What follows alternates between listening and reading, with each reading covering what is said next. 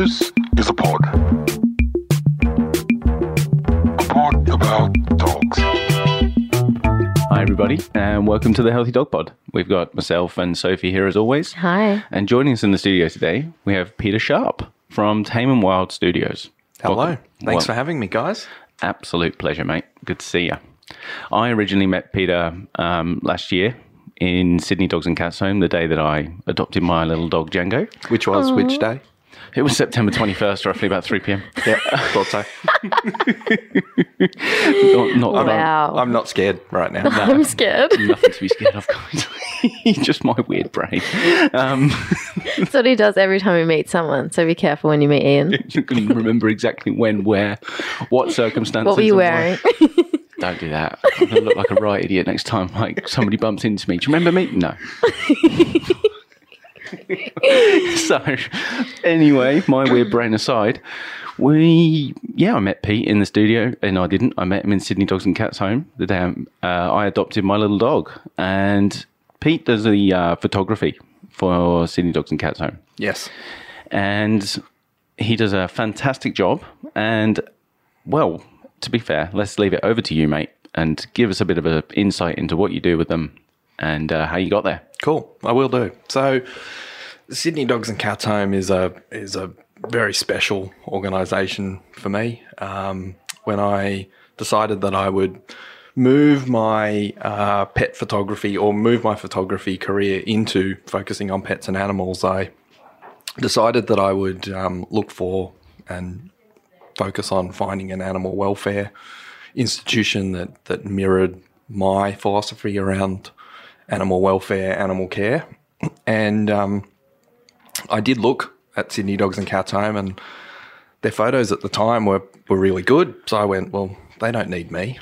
And I continued to look elsewhere. And unfortunately, what I was met with from a lot of different animal shelters was a mixture of disinterest. They were rude, and they were rude, or they were rude and disinterested. And so I never actually, after about a year of trying to find a shelter, greyhound racing was banned for a short period of time. And I thought, great, I'll find a number of greyhound rescues that want a volunteer photographer. And had no luck there either. Yeah, wow. What ended up happening was Sydney Dogs and Cats Home put an ad up on Seek Volunteer a couple of years ago, and we're looking for a new photographer. And a friend of mine who works at Petstock contacted me and said, Sydney Dogs and Cats Home, they need you. And so I applied. The first time I've applied for a volunteer position, and I got the job. Wow. And I've been volunteering there now for just over 2 years. Yeah, fantastic. It's such a good. I love these guys. Yeah. Like, in the coming episodes, we're going to have Renee, the shelter manager. Yes, love Renee. Yeah, and she's going to be talking on this podcast. But just a bloody great bunch of people. Yeah, definitely. They are, and so many amazing volunteers that work there. I'm just a very small cog in a big machine. They look after so many different types of animals. It's not just dogs and cats. And I think that's what I love about being there, is that when I turn up on a Monday morning, I never know what I'm going to see. It could be a goat. It could be a sheep. It could be ferret, birds, rabbits, chickens, roosters, mice. Faith. Faith. She'll kill me. Oh, no. Did I say that out loud? Love seeing Faith. Yeah. You just never know what you're going to, what I'm going to get to work with. And it's a lot of fun. It's not glamorous. It's, you've been there. It's a real tough environment to be in for extended periods of time. But, the work is so rewarding. Yes. And it's such a good cause. Yes. Yeah. Yeah. And so you predominantly photograph the dogs for adoption, like and cats and animals in general. Yes. Yeah. That's what I do. That's how I contribute. I'm a pet and animal photographer, so I work with all types of pets and animals in my studio, and I work with Sydney Dogs and Cats Home as often as I can. We formalised our relationship about a year ago, and I'm an ambassador for them now. And this book and this project that we're about to talk about was a big part of that. So, yeah, they're a big part of my business. They're a big part of who I am as a person, and I love working with them. And I love meeting people that, like yourself, who have adopted animals through them, and seeing that the impacts that those dogs have had on pet parents' lives. Yeah, they do. They genuinely do. I mean, the old mate's changed me. Yep. Don't know for the better, but, you know. We love Django. We love Django. I think we love Django more. Yeah, I kind of agree. Fair call. Fair call. Hey, you've just mentioned this project you've got going on with them now. So tell us all about the Lost But Found. So Lost But Found was an idea. It was originally called Lost But Found, was a project that I came up with a couple of years ago. And after being in the shelter every week for about 6 months, I was seeing and hearing lots of amazing stories. And most of those stories, in fact, I'd say all of those stories, had a sad beginning. And it was actually my first week at the shelter. I met a dog called Melody, and she'd literally been starved to death. And I was taking her adoption photos, and I was in tears. I couldn't cope with what I was seeing. I couldn't comprehend that humans had done that to a dog. And I went home and I was editing the photos that I'd captured that day. And I said to my wife, I can't do this. I can't see what humans do to dogs or animals. And I followed Melody's story online and just kept in contact with the shelter to see where she was going. And they've actually got this really beautiful video up on YouTube that's got Melody's story attached to it. And I realised through that the photos that I was taking actually played a really important part. So I needed to find a way to deal with it and cope with it. And the project was an idea in my mind at the time, which was to take these stories and to use them to educate people on why dogs end up in shelters, well, not just dogs, why animals end up in shelters, what can be done to mitigate that, and also to encourage people to adopt.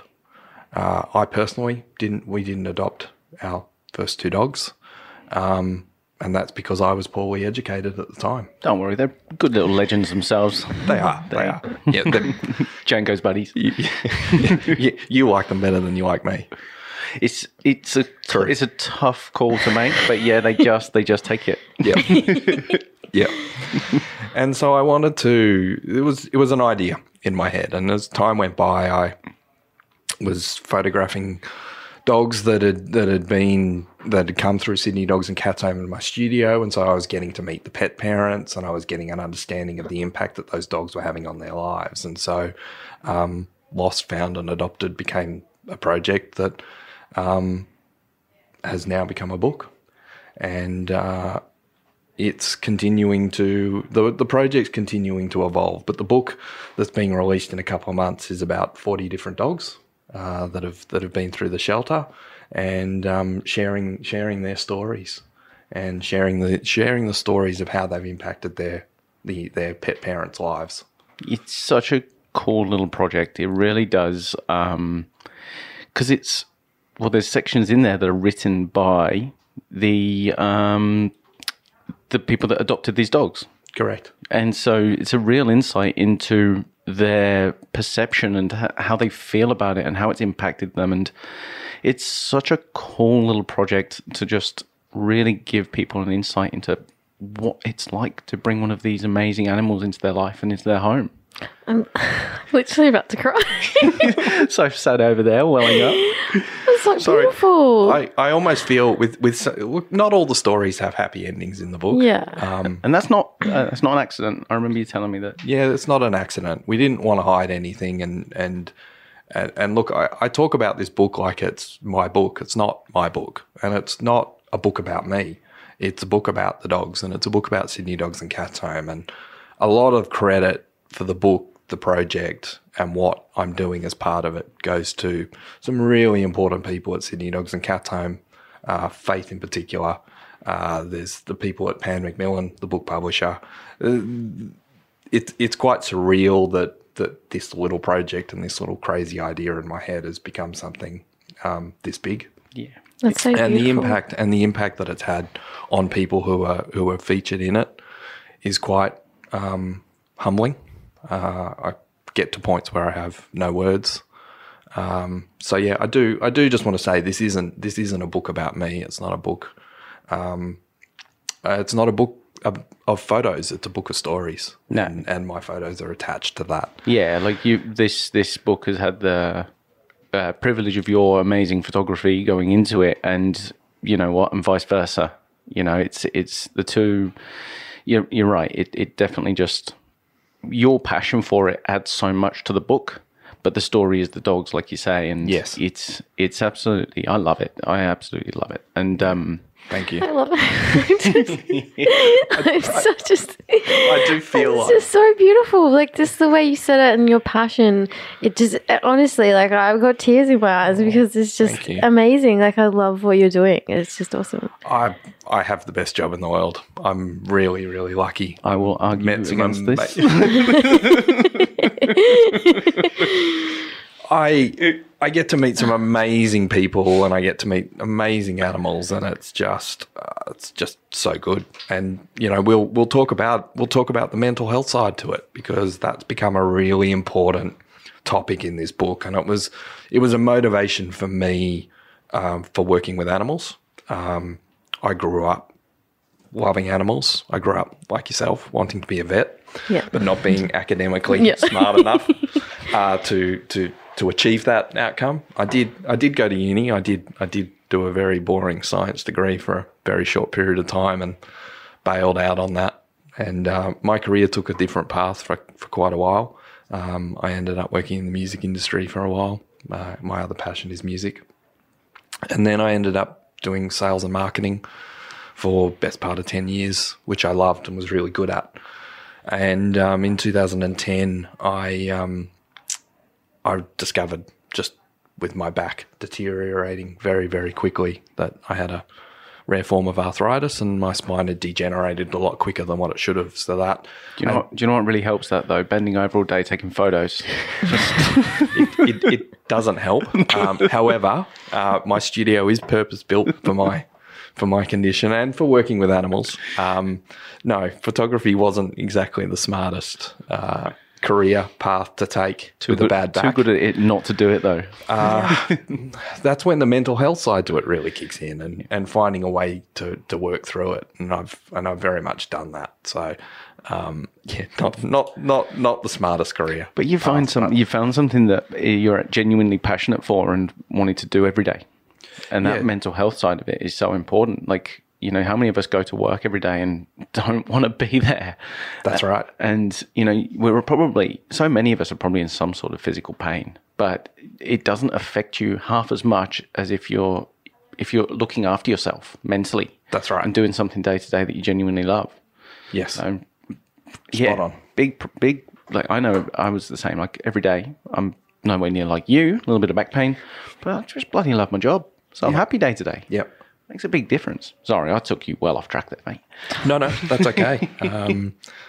I guess the story, the mental health side to this is something that I wasn't sure I'd talk about today, but it's become such a theme to the book. And I took some time last week. It was Are You OK Day, and you know, I know every business and everyone jumps on board with that, but I still think it was really important just to take some time to sit down and assess what I'd been through in the last couple of months, and look at this book and think about why I did it, what it meant to me, but more importantly, how my dog and my pets had changed my life, and why I'm still here because of them.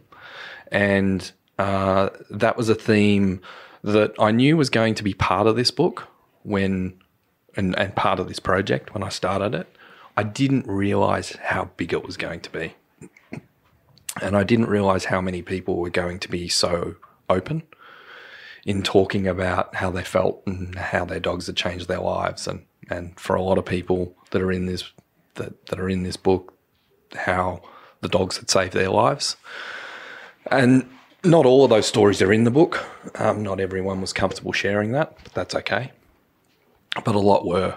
And so it was a really powerful. It was really powerful for me to hear that and to have an understanding around the impact that the work I do has and why I do it. It comes back to my purpose at the end of the day. Absolutely. I mean, I think we're the industry we're in. We're lucky in that regard because I feel like it's so hard for some people to open up and talk about mental health. Yeah. But when it comes to their animals, a lot of people don't have the same walls up and don't have the same guard up about their because it's something they love and there's something that they're genuinely passionate about, they care about on such a deep level that they're prepared to be vulnerable to, well, you know, they come into your studio and they're vulnerable. I come into their home and they're vulnerable. Sophie goes into their home and they're vulnerable. And it's something that I find absolutely beautiful about my job. And seems like you're echoing the same message because I love it. We've talked before about how nobody comes to us when it's going well. And for you to do this book, you've opened up an opportunity for somebody to share their story through and allow them to be vulnerable without, in the best possible circumstances. I love it. The original idea for the story, for the project, was actually to have the dogs or the animals tell the story totally from their perspective. So it was almost like interviewing each dog, each pet as part of it. It evolved, and it evolved in the right way because the book and the project is called Lost But Found, and there is that loss component, and the voice of that side of things comes from Sydney Dogs and Cats Home, and that's where the team of people there helped pull those stories together. And then there's the found component, which has come from the new pet parents. And included in the book, we've included some interviews with the dogs where they tell their stories. Django didn't have very many nice things to say about you, did he? So I don't think we were allowed to publish that. I think there was lots of swearing from recollection. Yeah, wouldn't be surprised.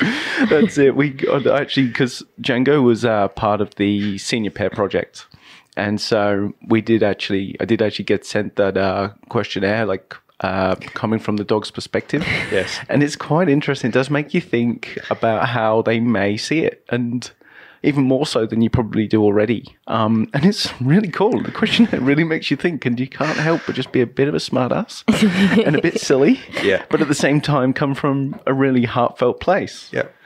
I love reading those interviews. They make me laugh. Sometimes they make me laugh so hard it brings me to tears. Or I just have to make sure I'm not drinking a coffee or anything when I read them because quite often I'll snort. But some people look at me like I'm crazy, and that's okay too. It's not for everyone, but it's been a lot of fun to try and actually take some of these stories and give it a fun side to it, because as I said, not all the stories in this book have a happy ending. Yeah. I feel like there needs to be a box of tissues given out with a copy of this book when it comes to reading some of the stories. Give them to me because I cried with you just talking, so I'll definitely need that. I've met some really special people as part of this project, and special dogs as well. How long has the whole project taken? I started it. It's more than 12 months ago. Actually started. Wow. Including dogs and identifying dogs that I wanted to include as part of it. And the first dog that stood out to me was a dog called Prince. What was Prince? What do you think he was? He's probably a Great Dane. He was just a beautiful dog, and I met Prince's owner at the Dog Lovers show last year, and she came up and she said, "Oh, that's my dog." She was looking at some of my photos and she's like, "That's my dog. That's Hank."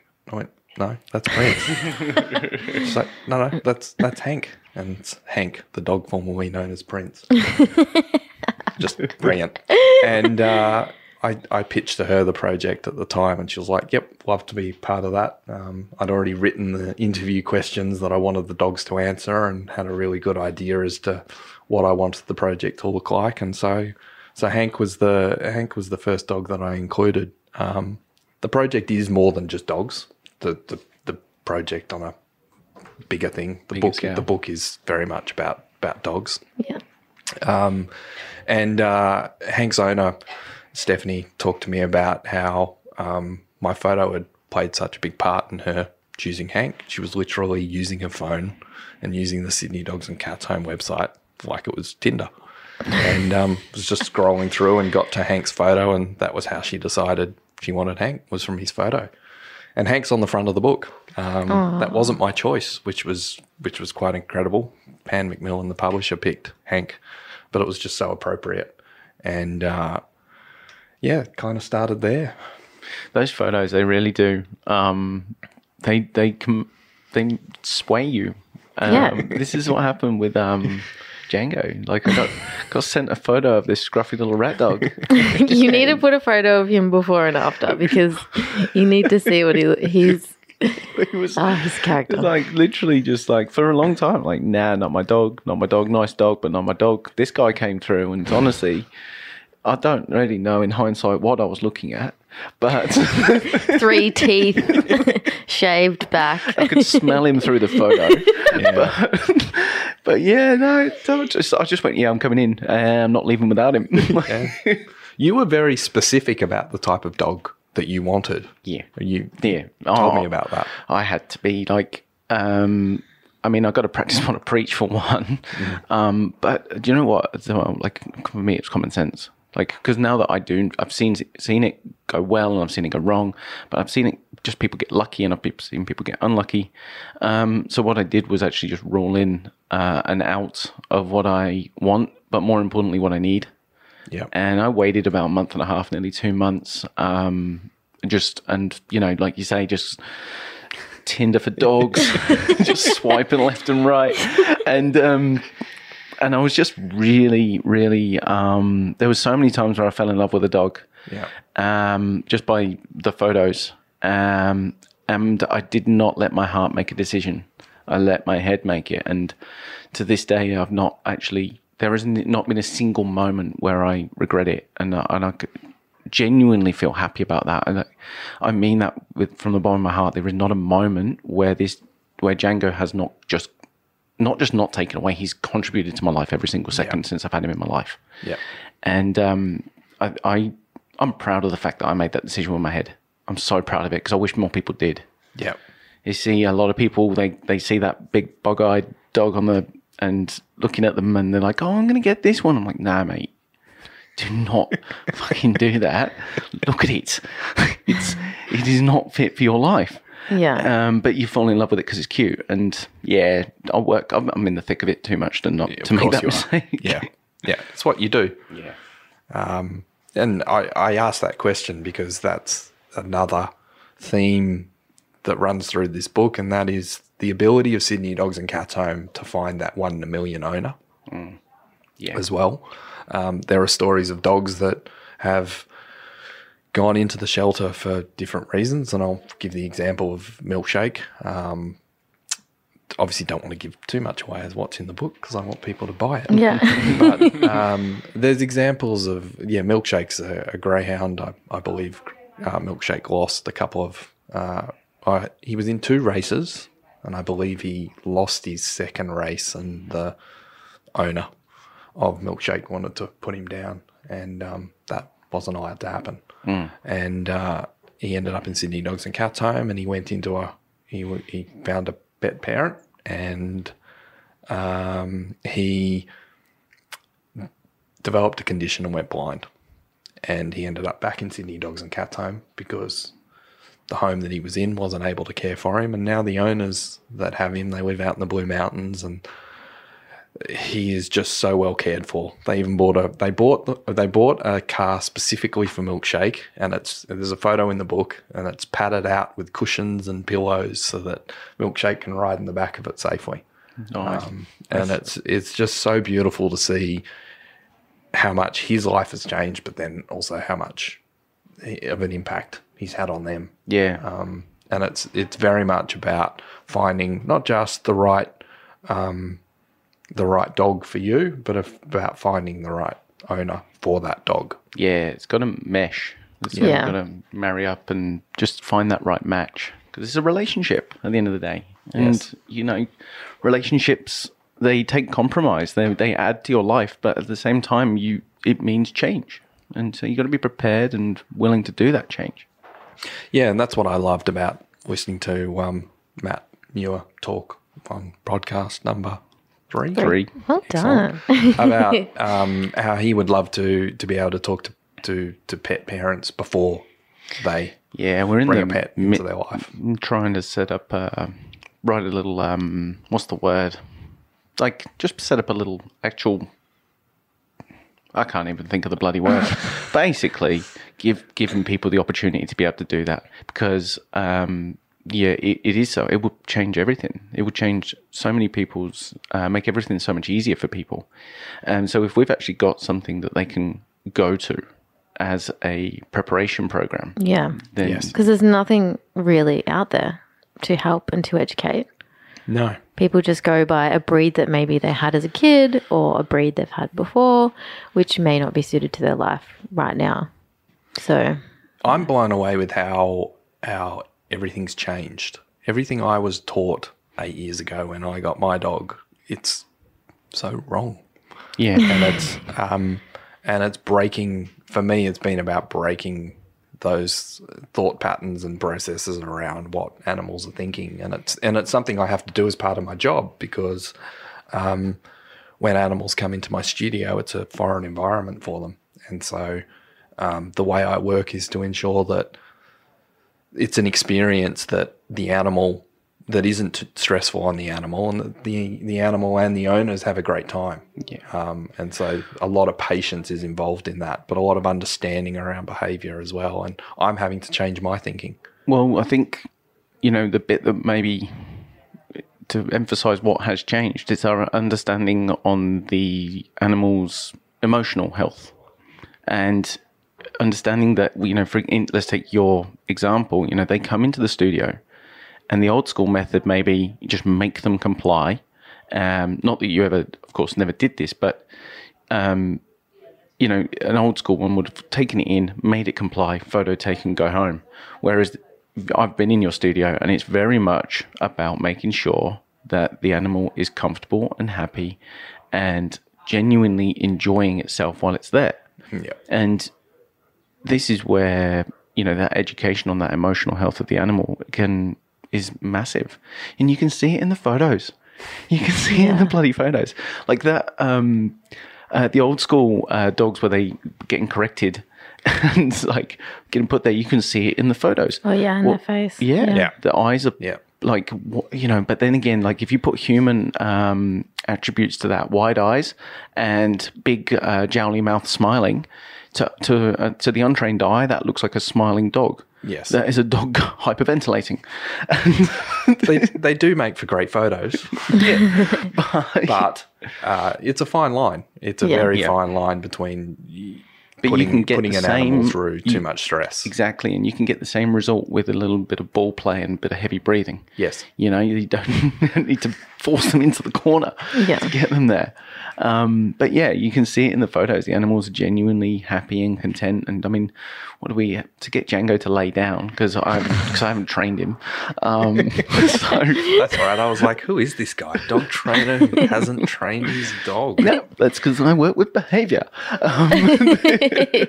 But Boom. he's like, can we get him to lay down? I'm like, you could bloody try. We had to wait. We had to wait for him to pretty much fall asleep. That's not hard though. No, exactly. No, it was 30 seconds later. He was laying down. But we had to take emphasis off the dog. And of course, Django being so chilled, he just went, all right, we'll just lay here then. You guys are ignoring me, so I'll ignore you. But then, all the photos they turned out, and he's such a happy He was dog. very chilled. Yeah. So like I say, Django's actually part of this book. He was part of the Senior Pet Project. And then I get an email saying, we want Django and your story with him to be part of it. So I've filled out that questionnaire. I've been in your studio. And it was so cool working with you. I mean, Thank you. beside the I'm actually really looking forward to future projects with you. But actually just seeing the way you work, and it just opened up my mind to a few different aspects to our industry, which was really cool. I want to touch on that because I'd love to hear from your perspective what it opened up. Well, I'm a bit scared now. I'm about to ask you what it opened up in your mind. Well, Yeah, I'm going to. yeah, Yeah. I have. Not Sorry, mine. sorry, Sophie. Sorry, no. Go. Well, I've been fortunate enough to work with a couple of pet photographers since I've started in this industry, and do you know what? They've actually all been brilliant, and they've all really loved their job, really passionate. But what I really enjoyed about working with you in particular was, one, how you did it for just from the good of your heart, in terms of everything you do with Sydney Dogs and Cats Home. I guess like so many of our principles aligned. Yeah. And the way that you did care for the dog and little Django in the studio was just, I loved it. It really made me feel comfortable. It really made Django feel comfortable. Your little dogs, I just loved the whole day. It was great. It really was. That's awesome. I love hearing that, and that's I guess my mission with every shoot. You never know how a dog is going, or an animal. I mean, a cat in particular. You never know how they're going to behave in the studio, and that translates to when I work with wildlife as well. I do a lot. We're here talking about Sydney Dogs and Cats Home, but I do a lot with Sydney Wildlife. So I just had a koala in the studio a couple of weeks ago. What are your tips for like getting the best photos for everyone else out there, especially with koalas? Don't share your secrets. Not all your secrets, but Not all my secrets. A few kind of I ones think- that we can help take nice photos of our dogs. Yeah, look, it comes back to, I think the biggest tip that I can give people is patience. Is being patient. Taking the time to let an animal settle in and be comfortable in what is a new space and a new environment, and then looking at their behavior and having an understanding in your mind as to what type of photos you want to capture. At the end of the day, for a lot of what I do, I'm working with domestic pets, and I'm taking photos of people's pets to create artwork for their owners and their pet parents. And I'm looking at their personality, and I'm talking to the owners and finding out what they love about their pet. And so I have a very clear idea in my head as to what type of photos I need to capture. When it comes to working with wildlife, that's different but similar. Yeah. We sometimes, when I work with wildlife, we don't get any photos because the animal's too stressed. Sometimes in the course of half an hour, I'll press the shutter less than 10 times. It's about reading that behavior and working with someone who understands the animal. So I'm always working with carers who understand that animal. The purpose of the photos that I capture is always for them. It's never for me. So if I get a great photo that I can use, that's great, but that's never the purpose. So it's always about understanding when I'm working with them, what's the purpose of these photos? Why have we got this animal, this koala in the studio? And what do I need to achieve? And so I think I've done a lot of reading into the ethics around being a wildlife photographer, and it is a privilege to have access to animals in my studio, but it's a privilege that I have to be very careful with. And ensuring that I'm always focused on the animal and not myself. As a photographer, wanting to always capture a great image is critically important to that process. Taking a step back to when you just said making them comfortable. Yeah, from a training perspective, this is something we teach people with their dogs when they're in our classes and things like that. When it comes to socializing, make them comfortable in their environment before you interact with them too much, because if they're comfortable where they are, their interactions are going to be more fluid, more relaxed, and going to go better than if they were uncomfortable. So taking Django into the studio, what we did was we sat down, and don't get me wrong, I was definitely one of these animals. Do you want a cup of tea? Do you want a coffee? Do you want a glass of water? Sit down, making the animal comfortable in the environment. But at the same time, same's happening for Django. Yes. Let him have a walk around. Let him have a sniff. Let him pee on that photo. Yes. You know, Or two. yeah. Never did bill me for that. Thank you. No, that's okay. It's coming, isn't it? You'll pay. Yeah, I'm sure I will. But that's it. Before you start pressing into that animal and trying to draw anything out of it, make it comfortable.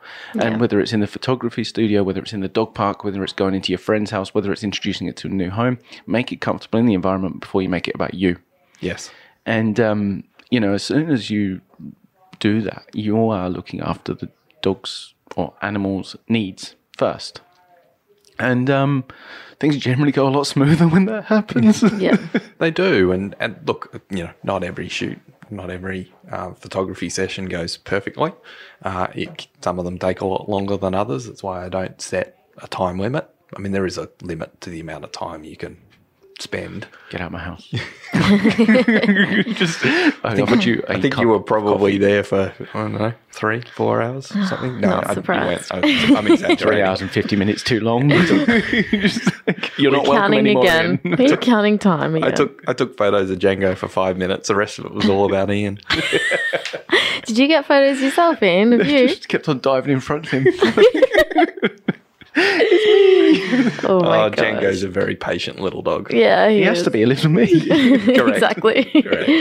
So you've got a competition running, I think. Tell us a Yes. little bit about that. Before I talk about the competition, I do just want to touch on what we were just talking about, sorry. because I want to talk about. Sorry about that. No, cut that. We were Do it just again. talking. We were just talking about how I work in the studio, and it's the same. It's the same in the shelter, because you've got. I want to bring it back to the shelter, and when I'm working in there,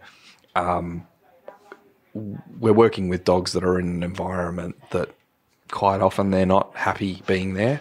The staff and the volunteers do an amazing job looking after them. Sitting, I love walking in there and seeing a volunteer sitting there reading to a dog. Oh, It's just precious. and it's. I have no words to describe what that looks like, but it's really quite beautiful. Someone got And- Sophie a tissue. Yeah. Stop making me cry. Sorry. And so when I'm working with a dog, we do get lots of dogs, cats, that are quite stressed. They don't want their photo taken. I refer to them as clients. And quite often my clients won't let me take their photo, and that's okay. It's an understanding that the photos that I'm capturing need to be fit for a purpose, and the purpose is that they find a home and they showcase their personality. And sometimes we don't get any photos, and I'll go back the next week and we'll try again. That's normally always a cat. I've had to learn to love cats, because cats know when you don't like them.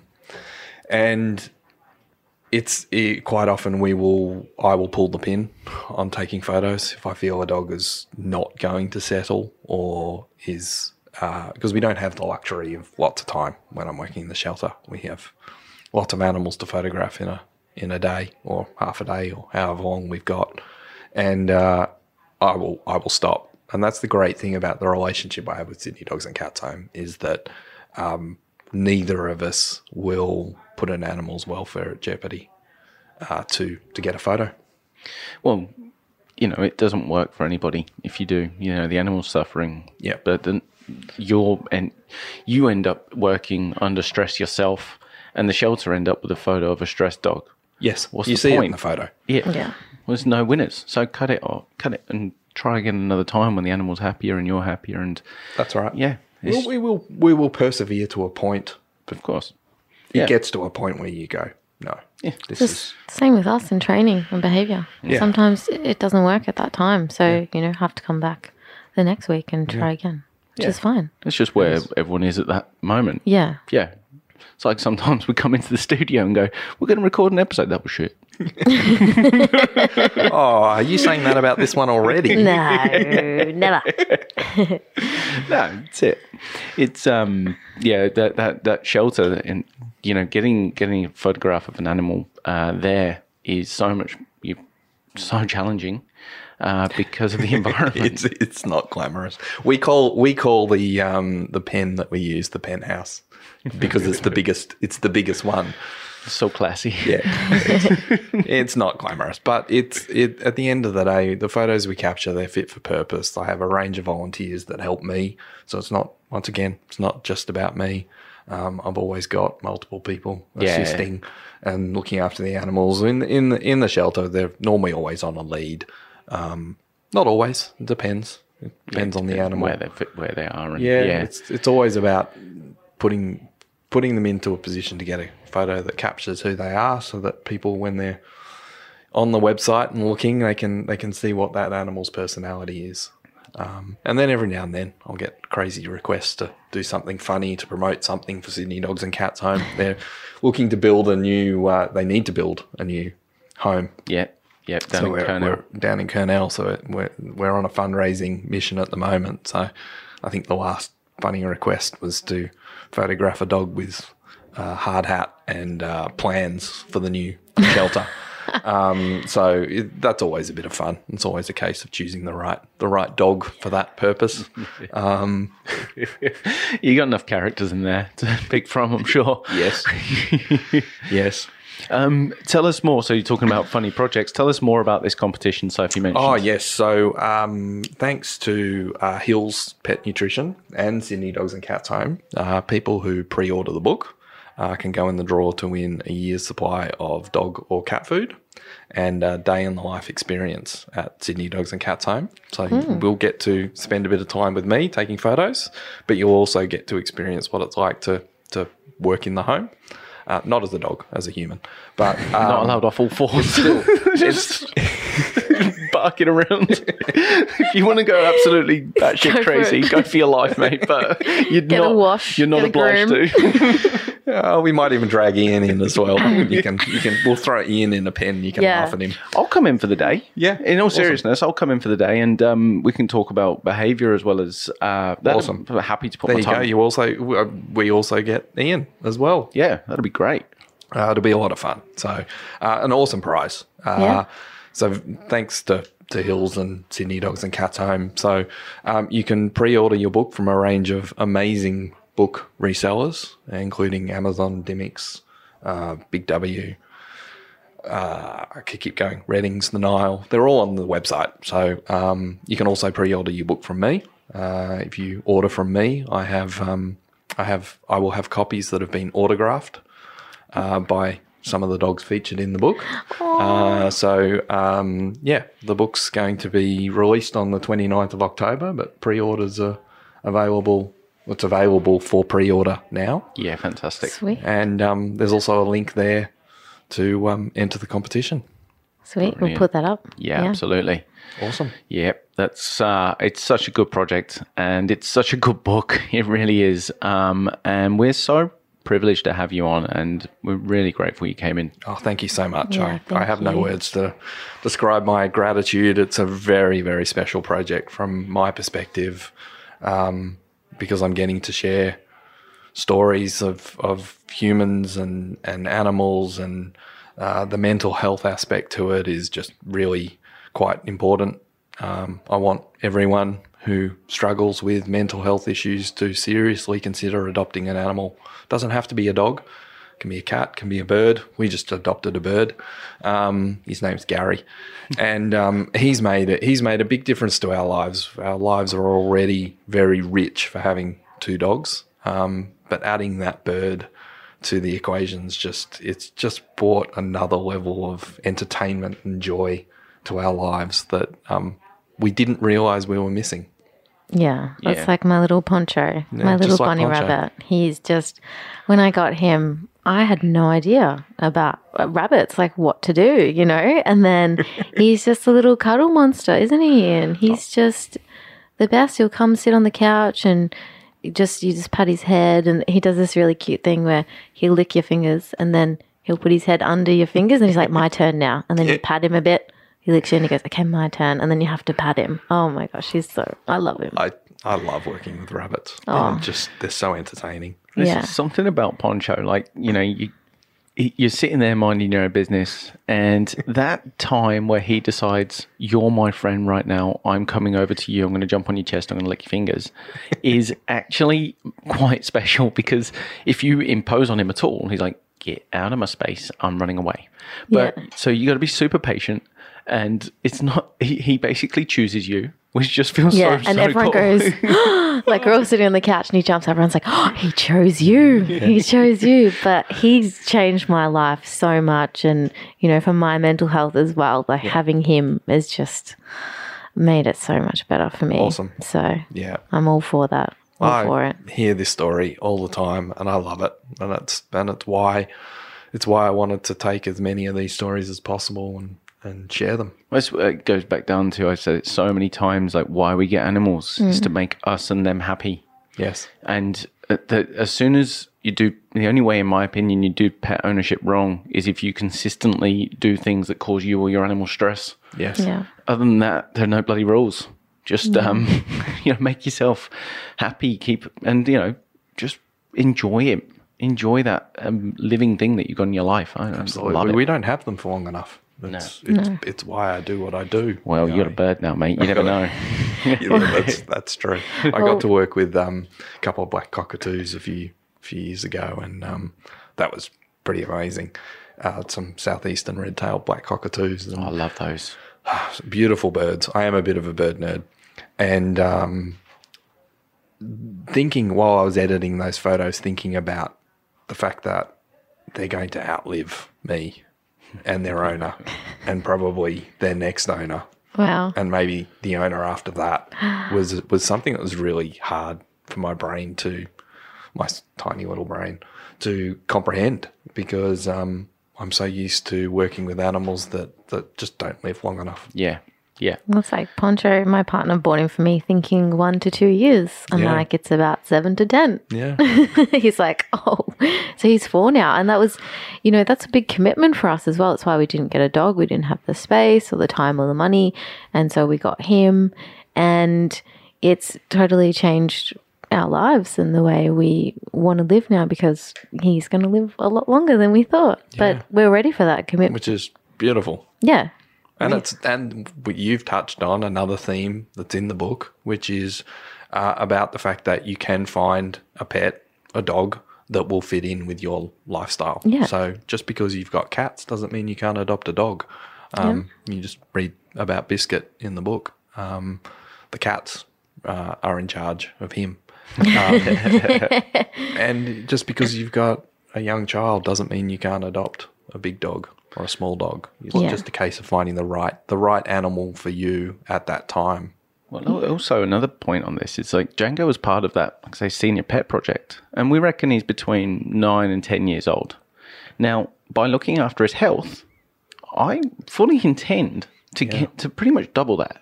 Yeah. Like he's a little dog. I know that these guys, but he's in such good health. Oh yeah, he's changed dramatically. I see all the time, and there's 2 dogs in the book in particular: Bucktooth Betty White and Zeke. Have you met Bucktooth so Betty? On Friday, I did for Sydney Dogs and Cats Home. I did represented them for Are You OK Day. Oh, awesome! And Django and Betty White were the 2 reps. There you go. Bloody great. She's a great. I love her. What is she? I don't know. She's this little white terrier cross thing. She's so bloody cute. She's gorgeous. And her parents are gorgeous too. Bucktooth Betty White. Bucktooth Betty White. She has a bucktooth. I was going to say, yeah. Her and Django literally teeth. Yeah, just there were teeth everywhere. Yeah, and not everywhere. Django has like 3 teeth. Yeah. Coming at you from all angles, but Betty's got 1. Yeah. And I've seen those dogs get younger. Oh yeah. In the care of Sydney Dogs and Cats Home. Zeke was another. I think when Stuart had him in his own personal care, they didn't think he was going to have long. I think it was maybe 6 months. Yet he is. He will have a lot longer than that. I have no idea how long it'll be, but he looks like a puppy again. Yeah. It's like Jang, like Yeah. genuinely different dog. Like Yeah. we will put that before and after up because It's amazing. Like even my friend hadn't seen him for only a month, and he goes, "He's more fluffy. He's softer." It's like, yeah, I've had him a year, and he is still changing physically. Like he is. I mean, he was in a real bad way, liver and kidney problems, but 13 teeth out and complete like dermatitis and flea bitten. But and now genuinely looks like a puppy. People mistake him for a puppy. He does look like a puppy. Yeah. Yeah. And if you take care of that emotional health and the physical health and the mental health of your animal as a priority over, I think, training, then you end up really enriching your life with your dog or your pet and their life because of it. And everybody wins. Even Poncho, remember when he got really sick? Totally changed his diet and the way he ate, and he's so much better now. What caused him to be sick? He had gut stasis. Yeah. So, yeah, just changed a few things and made sure he was eating the right hay and more veggies and like only a tiny bit of fruit. And now he's just totally different. And I was always worried because rabbits can have heart attacks easily and die if they get really scared. And, you know, I eventually want to get a dog as well. So that's why Ian's been helping me with Django and introducing him to Poncho as well. And I think Django's a little bit scared of Poncho, but they're friends and they'll sit and they'll, you know, they don't play, but they sleep next to each other and they're comfortable in each other's space. And that's what I want. That's important. They've got a nice coexistence with each other. Yeah. I think that's more important than the playing. So much more. 100%. So much more. They don't have, just because they're friends, it doesn't mean they have to play. No. Yeah. No, I've got 2 dogs that do, but it's not critical. They just need to be comfortable with each other. Exactly. Absolutely. You're still going to get them have disagreements. Oh, yeah. It's like humans. It's just like us. Yeah, exactly. Poncho just kicked Django in the face. That's funny. Poncho will like do this really fast hop up to him and then he'll be like, sniff him. Then he'll be like, okay. And then like run off and Django's like, oh my God. He came and spoke to me. That weird long-eared mirror came really close. We need to put some videos up because they're the funniest. Oh, you do. You do have to put some animals videos up. Ever. They're gorgeous. They're just, pets are just the best thing. Yeah. I'm pretty sure most of our audience will agree. Yes. I would hope so. Pete, thank you so much for coming in today. Thank you. Can't thank you enough. We really appreciate it. And, you know, this book, like I said earlier, it's an absolutely brilliant project for an absolutely brilliant cause. Sydney Dogs and Cats Home. Yes. Have done, you all together have done something fantastic, and we're so proud to be a part of it as well. It's been a team, and I haven't mentioned, but I have to mention that 100% of the royalties are going to Sydney Dogs and Cats Home. So yes, please support it. Would be awesome. Absolutely. Thank you. My pleasure. And that'll wrap it up for today, folks. Yeah. Join us next week for another episode of the Healthy Dog Pod. And remember, a healthy dog's a happy dog. Woo. And that was the pod. The Healthy